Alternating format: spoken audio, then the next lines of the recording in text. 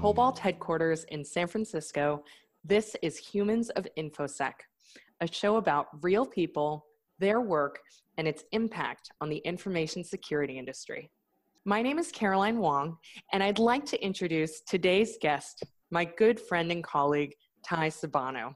Ty and I met at a BSIM conference when I was at Cigital leading BSIM assessments, and he was leading application security for Capital One Financial. He built his information security career at a variety of financial services organizations and has also done work in the retail and technology sectors.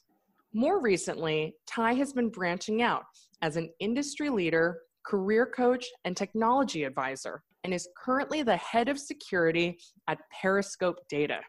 He specializes in the areas of software security, DevOps, and security engineering. He also attributes a lot of his focus areas today around the vertical of security culture. Ty, welcome to our podcast. Carolyn, thank you so much for having me. It's always a pleasure to chat, but this is our first time doing it in a recorded fashion, so I'm really excited for this opportunity. I know, usually we're meeting around dim sum or ramen. I feel like we're always lots of food and coffee and snacks. Yeah, this is actually probably only our second not in-person meeting ever. I think that's a very valid point. This is the second time we've actually just been on a call, and even when you were at Cigital, I don't think we had any calls. We just hung out in person. Yeah, when we could. I think that was part of the magic too. Is that I think I ended up making a lot of social connections and ultimately really great human sort of connections, right? And I think that's the element I really enjoyed and appreciate about the BSIM community is I made a lot of friends and connections that weren't reliant on the functional aspect of doing business or exchanging, money for time. It eventually maybe it leads into that, which is always awesome. But I think the element was you genuinely crafted real relationships in the community, and I commend a lot of that to much of my career success, but also the opportunity to learn from some of the best like yourself. So thank you. My pleasure. So we've kind of actually started on a point which is something I like to really focus on in the Humans of InfoSec podcast, which is, of course, the human element. And to start our discussion today, I actually, we work in this field where a lot of the time we're sitting in front of a computer screen. I actually want to open it up and ask you to tell me a little bit about something else in your life, which is fighting. Can you tell me a little bit about how you got into Muay Thai and what you do with regards to kickboxing and coaching in sort of the physical world that has nothing to do with what you do for work? Yeah, so I think this is one of those really interesting things that from childhood to manhood or where I'm at now as an individual, it's been a developmental journey. But when it came to kind of commingling this aspect of my, I actually separated it out often, especially in financial services. I still firmly believe there's a kind of stigma with people that do kickboxing or contact sports in general, and I always kept it kind of private. But by and large, there would be these times where I would get a call from a friend or a text, and they're like, "Hey, did I just see you in a ring on a corner standing next to a fighter on the show I'm watching?" I'm like, "Perhaps." I'm like, "Why are you asking?" It's always very strange, but it's one of those things where martial arts is important to me. I grew up in Japan on a military air base. I'm half Japanese, and I grew up in that sort of samurai bushido culture. And my mom can tell you about the amount of T-shirts I've ruined by, emulating these samurai films. And a big part of it for me was that continuous developmental journey. Like, you're never going to be the best version of you when it comes to martial arts. There's always going to be someone that will be bigger, badder, stronger, maybe even younger and faster. And I think an element for me is the constant growth, the ability to never stop learning. So with it, as I had gone through teenage years of focusing on various traditional martial arts, as I became probably in my early 20s, I started focusing on Muay Thai and kickboxing. Dealt with grappling and some other forms, but this is something I've really latched onto. And a lot of it can be built around the relational aspect of martial arts. A lot of people think it's an individual sport if you get in a ring and fight. but it's very much a team-oriented sport, and there's a lot of things that are magical that come out of it. So I met my wife, I met my best friend, I met a lot of new friends along the way, and the journey has just been amazing. And while I stay humble through the process, I also get humbled at the same time. And for me, I think one of the big elements we can definitely get into in a little bit, I was an okay fighter as an amateur, but I was a great coach, I think. I'm very much into the element of harnessing the relationship, finding what is the identity of that person, that individual, and focusing on those strengths and building upon them, and then figuring out a game plan if they have a big fight or a known fighter that is well known with a lot of video, and then you develop strategy around it. But for me, it's that connectivity with another person that you're really trying to achieve this massive goal. And a lot of people don't realize is that like that 9 to 15 minutes of fighting, it's the result of 8 to 10 weeks, sometimes 3 months, sometimes 6 months of training for this event.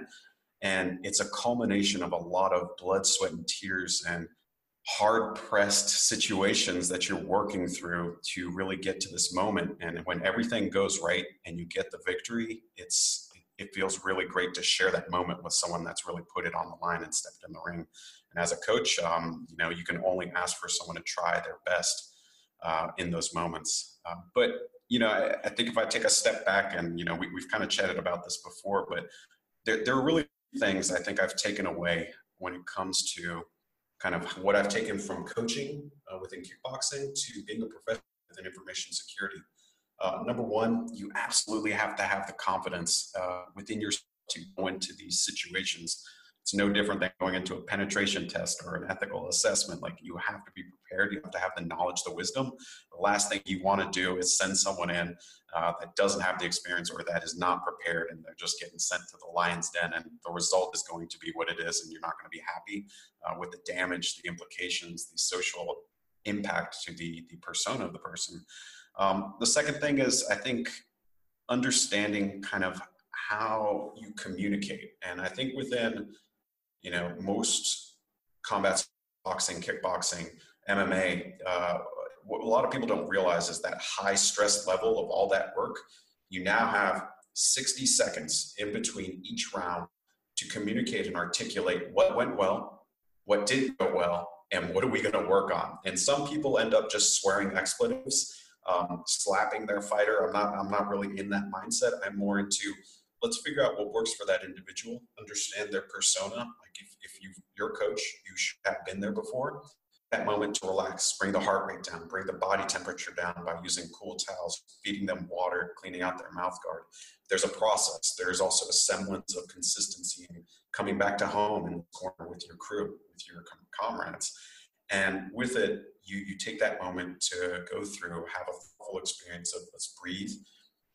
Even if it was a great round, you don't celebrate there because it's not over. If it was a bad round, you don't hide the fact, but you definitely tune your language appropriately to keep them going. And I think that's no different than when we're working on tough projects. But it distills it down into that 60-second interaction. And I think the third thing I kind of got into is the agile mindset. Like, if it's good, it's bad.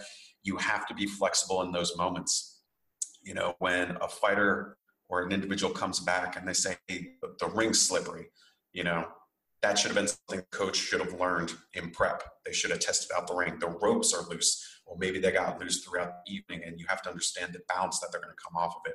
Maybe the lights are really bad and they're burning their feet on the mat. Like, these are things that a lot of people know or experience, but there are changes in that event. There are scenarios that happen, and you have to adapt and adjust and communicate very effectively when you have that interaction. So I don't know, there's a lot of stories, a lot of great opportunities. And, there's one fighter in mind that I've really spent the most time with, and that's Francois Ambang. We've made it up through the ranks of glory kickboxing. He's got an amazing life journey. That in itself is probably like a 2-hour tale that we can unpack at another time though. Fantastic. Well, we'll definitely have to have you on the podcast again. I think, during our preparation call yesterday, I thought to myself, we've got so much great content. How do I sort of navigate and pick out a few gems to share with our listeners today. And I think hearing about your perspective on fighting and particularly coaching is just something really interesting that you bring to our industry as a leader. You know, what I'm hearing is there's kind of this two-part thing about a lot of preparation and then being able to, in the moment, determine what the best approach is going to be. And I think that that really goes very much along with the theme of the Humans of InfoSec podcast, which is a journey. And that kind of is a nice segue actually into learning about your security journey. You know, how did you get into the field in the first place? You know, I think a big part of it's luck, a big part of it's timing, but I still reflect back on even my high school days of doing, you know, I'm doing air quotes, security research, playing around on the internet. My first computer was a Commodore 64 when I was, I think, 7 or 8 years old, but it's always been an interest, and my parents always helped harness interest by not really being super involved, but by creating opportunities. Like, my dad was terrible at using computers, but he bought me one. And he said, I don't know what you're going to do with it, but I want you to be exposed to these elements. And I think that's something I really appreciate about him. But from there, it just kind of grew. Like, as I had opportunity, as I created those moments, I also had an educational support system. So, you know, my high school had great programs from computer graphics to AutoCAD to electronics, where we were building robots, and I was geeking out with seniors as I'm like a sophomore in high school. But it gave me a lot of exposure early on to electronics and technology, and the security mindset, I think, is really what is important to security professionals. It's trying to understand why something works and then how to get it to do something that shouldn't for your benefit and your gain. And I think that's an element I've been kind of interested in, is how do you game something? How do you hack something? How do you get around the expected controls?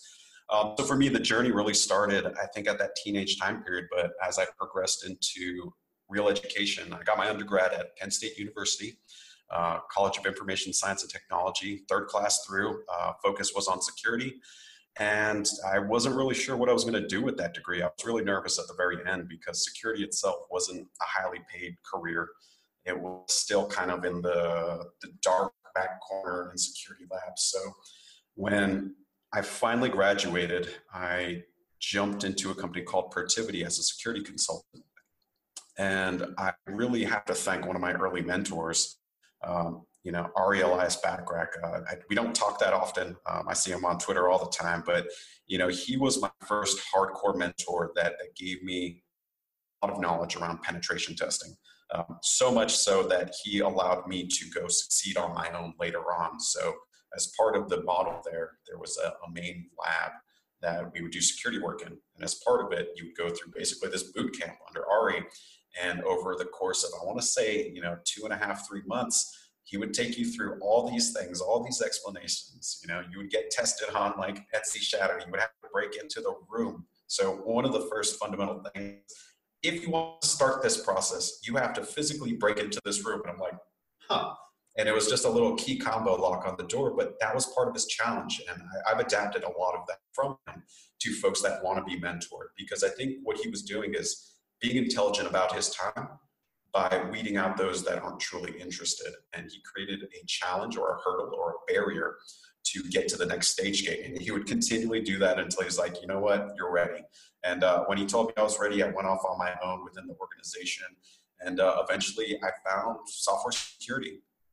And with it, I found the vertical of financial services at that time. And this was around 2008.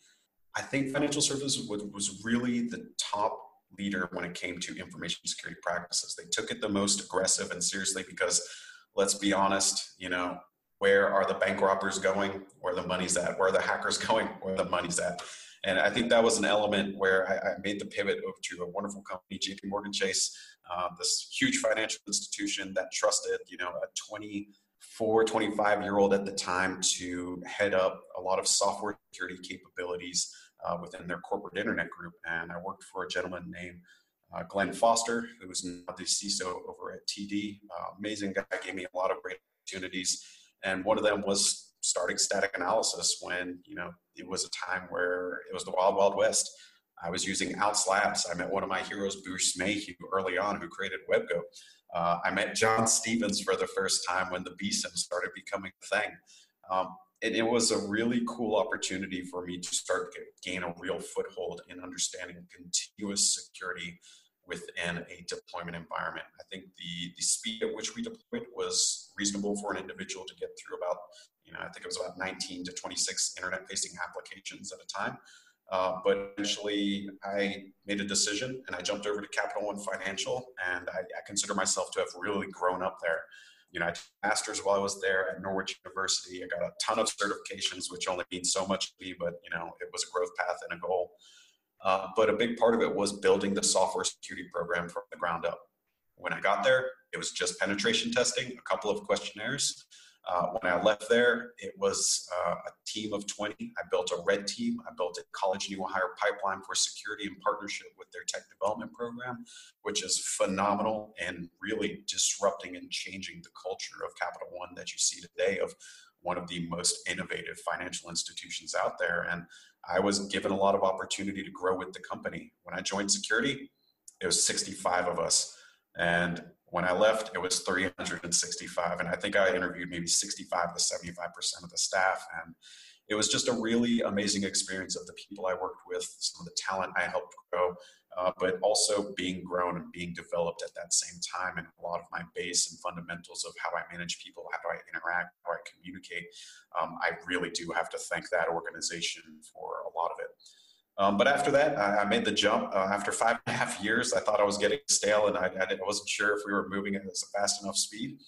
Went over to Target. I built out this thing called product security, which was really around transforming the security culture around a compliance-driven functionality to more of an engineering-driven functionality, and really having empathy around how engineers, technology, how that whole organization works. I learned a lot about supply chain.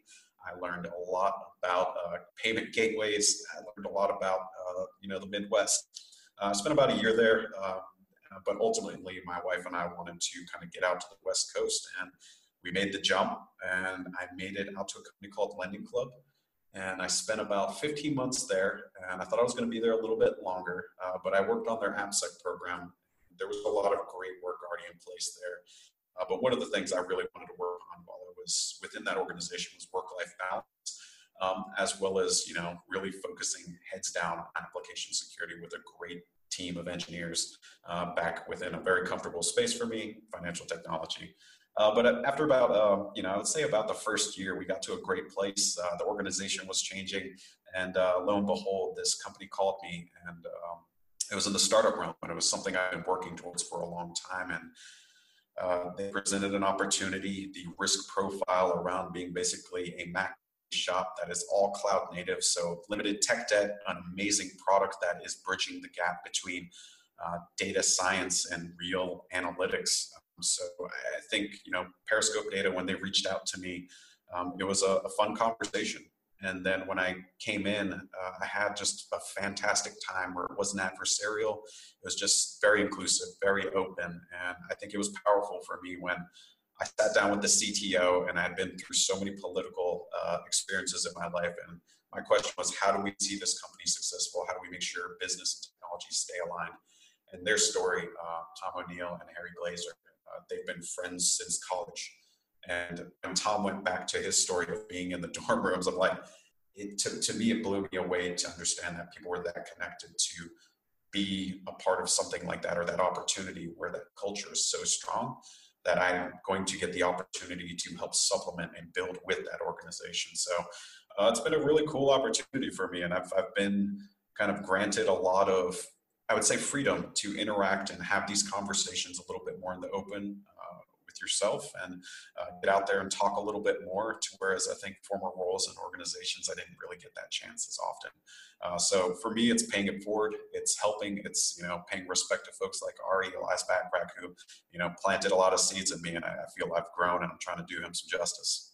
That's awesome. I think it just goes to show that InfoSec is the type of industry where you can do many different types of jobs. I mean, having gone in your career from really establishing yourself at financial services organizations where security teams were in the tens and even the hundreds of people, and then now leading security at a startup where you can personally know every single one of the 140 or so employees.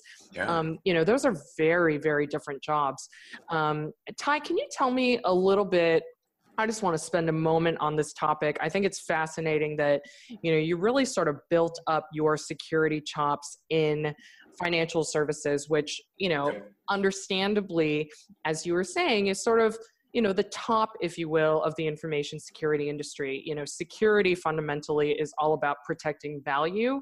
Yep. Where's the value? It's where it's in the banks. It's where the money is at. How would you describe the difference? And I know there are so many, but just for some of our listeners who, maybe are interested in considering like, hey, there's so many different information security opportunities out there. Yep. Just to give people kind of a flavor, here's what a day in the life might look like at a large financial services organization versus, at a really fast moving sort of SaaS startup. Yeah, I think it's really dependent on everyone's individual role and what vertical you're in, but you definitely see more silos in large organizations. That's just a generality. But when you're talking top tier financial services, I think one of the main differences for me is kind of the regulatory presence as well as the audit presence. And with that, for me, I can't tell you how many times I had to reiterate or represent the same PowerPoint slides on the application security program at Capital One, and the phenomenal team I had there with me that we grew, one by one, we kept growing, and to tell the story, to tell the narrative, and to deal with the regulator. And I can reflect back on really strong cases. One was trying to explain why you don't track every static analysis issue in some vulnerability management tracking tool. And I fundamentally argued this thing over and over at every org I've been at, except for the one I'm at now.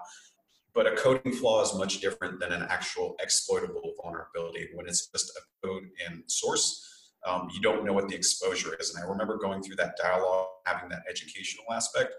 It was a very intriguing sort of narrative and discussion to go through.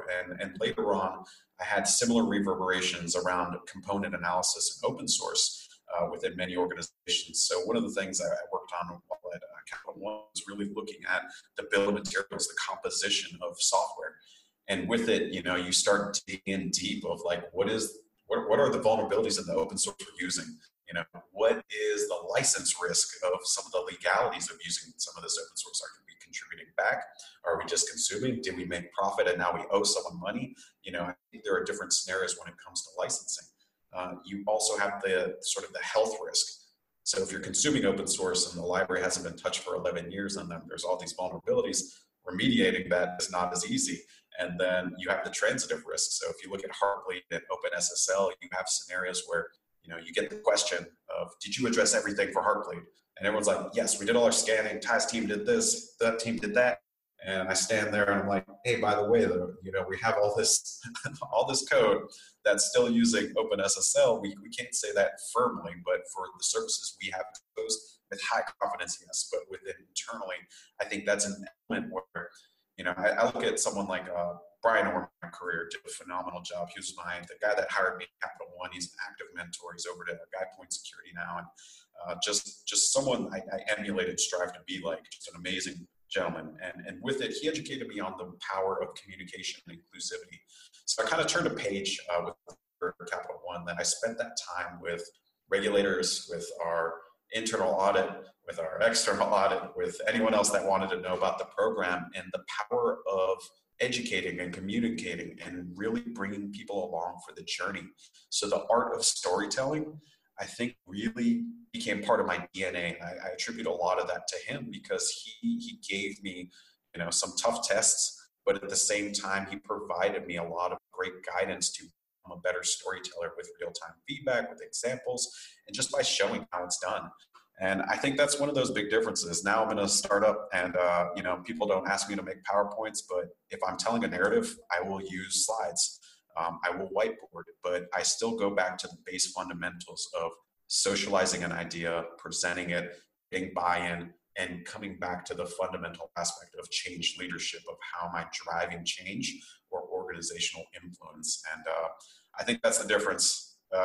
It's not as much, and shine. You get to just get a lot of stuff done within the startup space. And while that socialization is great, I don't have to present as much. I don't have to prove myself as much. I was hired for a reason, which is a statement that I kind of latch on to, like most folks in startups. You're hired for a reason and you're trusted.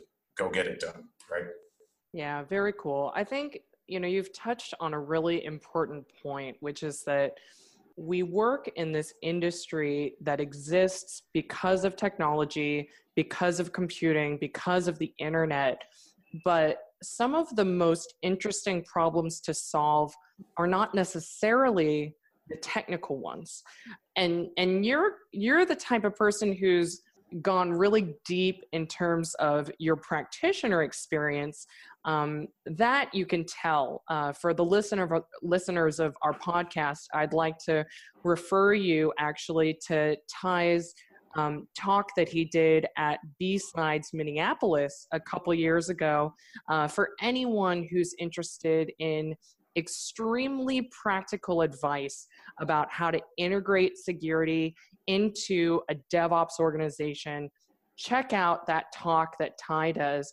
But I think, you've hit on something really critical, that to be a successful agent for change, you have to figure out how to connect with people.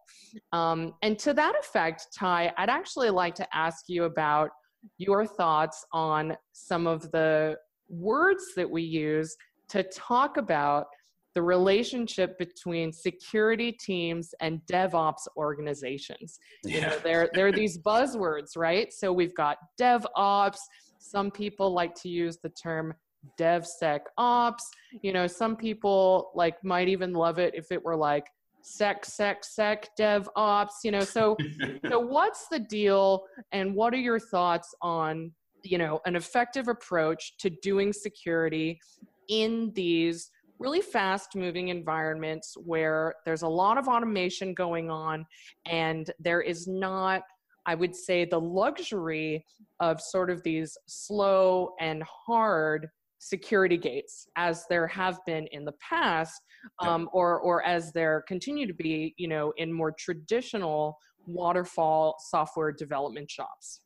Yeah, that's I don't know if it's a pain point for me, but it's just definitely been a sticking point. And I think when it comes to anything security, we have this tendency to want to inject the word security or sec somewhere on there. And I don't know if it's intrinsically that we feel more secure by, latching this thing on or injecting that word in there.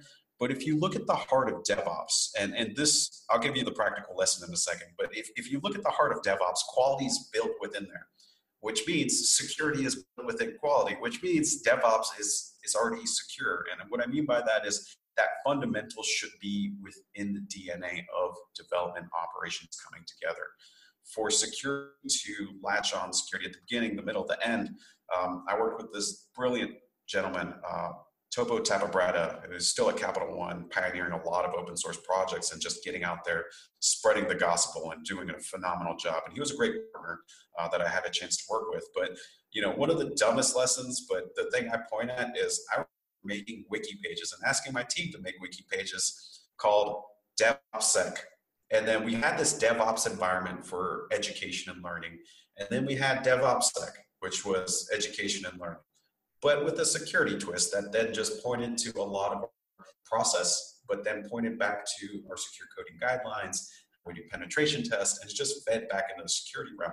So it was like this intermediary gap where we had two places of reference for no real lift. And when I took a stop and a step back, even the naming moniker, we started duplicating documentation. And that to me was, look, if you look at the tenets of DevOps, if you look at the tenets of the Agile Manifesto, it's dialogue over documentation. And I think when you have that real connection and that relationship, it's important to just recognize, if I'm just part of the solution and I'm just part of this movement, we're doing it right. if I have to outwardly say this word within this other movement that's happening, I'm doing it wrong. And the same thing can be said for, the secure SDLC or the secure product development lifecycle. It's just the software development lifecycle. And fundamentally, to me, this is an intrinsic thing that, real practitioners that are delivering value, deploying products, services, when you come into the fold, they'd rather have you just be at the table than another table on the side that has the word security sitting next to it. I like to be with peers, work with them aggressively towards the same goal. And I think you're going to accomplish a lot more by just being part of the solution and part of the movement. So for me, I get stuck on that one. I'm trying to move on from it, but it's just DevOps. Yeah, I think, to me, it's actually striking the humility that you bring to the table throughout our conversation, which I can't believe we're like so close to the end of today's podcast. It feels like we've only been talking for about 5 minutes. You have referenced and sort of, paid respect to so many people along the way who've helped you out. And I think that the humility that you bring, makes you sort of that much more of an effective security leader. Yeah, I appreciate that. And, I think it's just like anyone, Carolyn, and I know you have a lot of strong mentors. And, I always talk with folks about having your own personal board of advisors. It's not always static. It's not always the same people. I have a collection of maybe 3 to 5 people, but really 1 to 2 that I'm always kind of bouncing ideas off of, having a chat. And maybe it's not every week, maybe it's not every month, but every quarter when they're in town or I'm in town, or we just make the time to talk over the phone. It's really critical to kind of exchange that knowledge and get that feedback, or sometimes just stay grounded. But, to think that I could have done any of this on my own, building any of these programs on my own is ludicrous. It's always paying homage to the folks that you're really working with. And I think security is one of those where we end up in this weird place because sometimes you get into a security role where you actually don't do anything and you tell people to do stuff or follow some compliance. I'm the least fan of approach, and I understand there are scenarios where you don't want me typing code and submitting PRs, but it's going to happen. I'm going to do it. But I think that's the element that you really have to pay respect to the culture and the impact of the work that the folks around you, above you, have had. And I definitely reflect on those folks because everyone has added to that essence of you, that being of you at that time. Very cool. Ty, one last question for you today with regards to DevOps. There's a lot of buzz around this whole shift left movement. And certainly one of the very attractive things about DevOps is how much automation can get us further. When it comes to security, what are your thoughts on how much can really be automated versus are there some things that actually require something manual in order to do security right? Yeah. I like the buzzwords. I latch onto them myself. But when it comes to kind of this scenario, I like the statement of being tool agnostic and problem specific. And I've been saying this for a long time throughout my career. And what I mean by that is when you choose to solve a problem, say it through automation, you have to understand what your goal is in mind. I think there are a lot of folks out there that sometimes get caught up with that buzzword therapy, or maybe that bright and shiny startup or that tool that everyone else is using, and they want to just deploy it because everyone's doing it or it seems cool. But they sometimes don't have the problem they're trying to solve well defined. And I think that's an element where sometimes if you need to do, a code review, sometimes if your deployment process is 1 year to get code out the door, maybe it can be manual and you don't need to have those big engines running all the time to do static analysis with some vendor. Maybe it can be an open source solution to get that job done. And I think you have to look at your drivers. And I think you've done a phenomenal job with the goal, question, method, and GQM overall. When you look at metrics, you're always kind of working backwards from that goal. And I think when it comes to automated versus manual, Carolyn, I think it's dependent on each problem you're really trying to solve. So, ebb and flow. There's good and bad to each one, but again, I always come back to the culture of the organization, and sometimes that human element of a manual pen test is going to be much more powerful than running, say, a big scanner to find all your open source components that no one's ever going to fix the bill of materials. So I look at tangible, actionable results that can lead to fundamental change in a very positive way. Ty, thank you. This has been so much fun. We're definitely going to have you back on the show because I know there's so much more for us to talk about. But just to give sort of our listeners, a taste of your experience and the way in which you think about these things, thank you so much for joining us today. Yeah, thank you so much for having me. My last thing is just an offer. As a person in the industry that's gone through different ups and downs and positives and negatives, I think if anyone ever wants to chat, reach out. Feel free to do so. Twitter, Instagram, I suck on, but LinkedIn is one of those places I'm considered, in my mind, pretty good at communicating and having a lot of those interactions with. But for me, it's in person, it's over coffee. It's really having that discussion. Awesome. Thanks again, Ty. Thank you, Carolyn.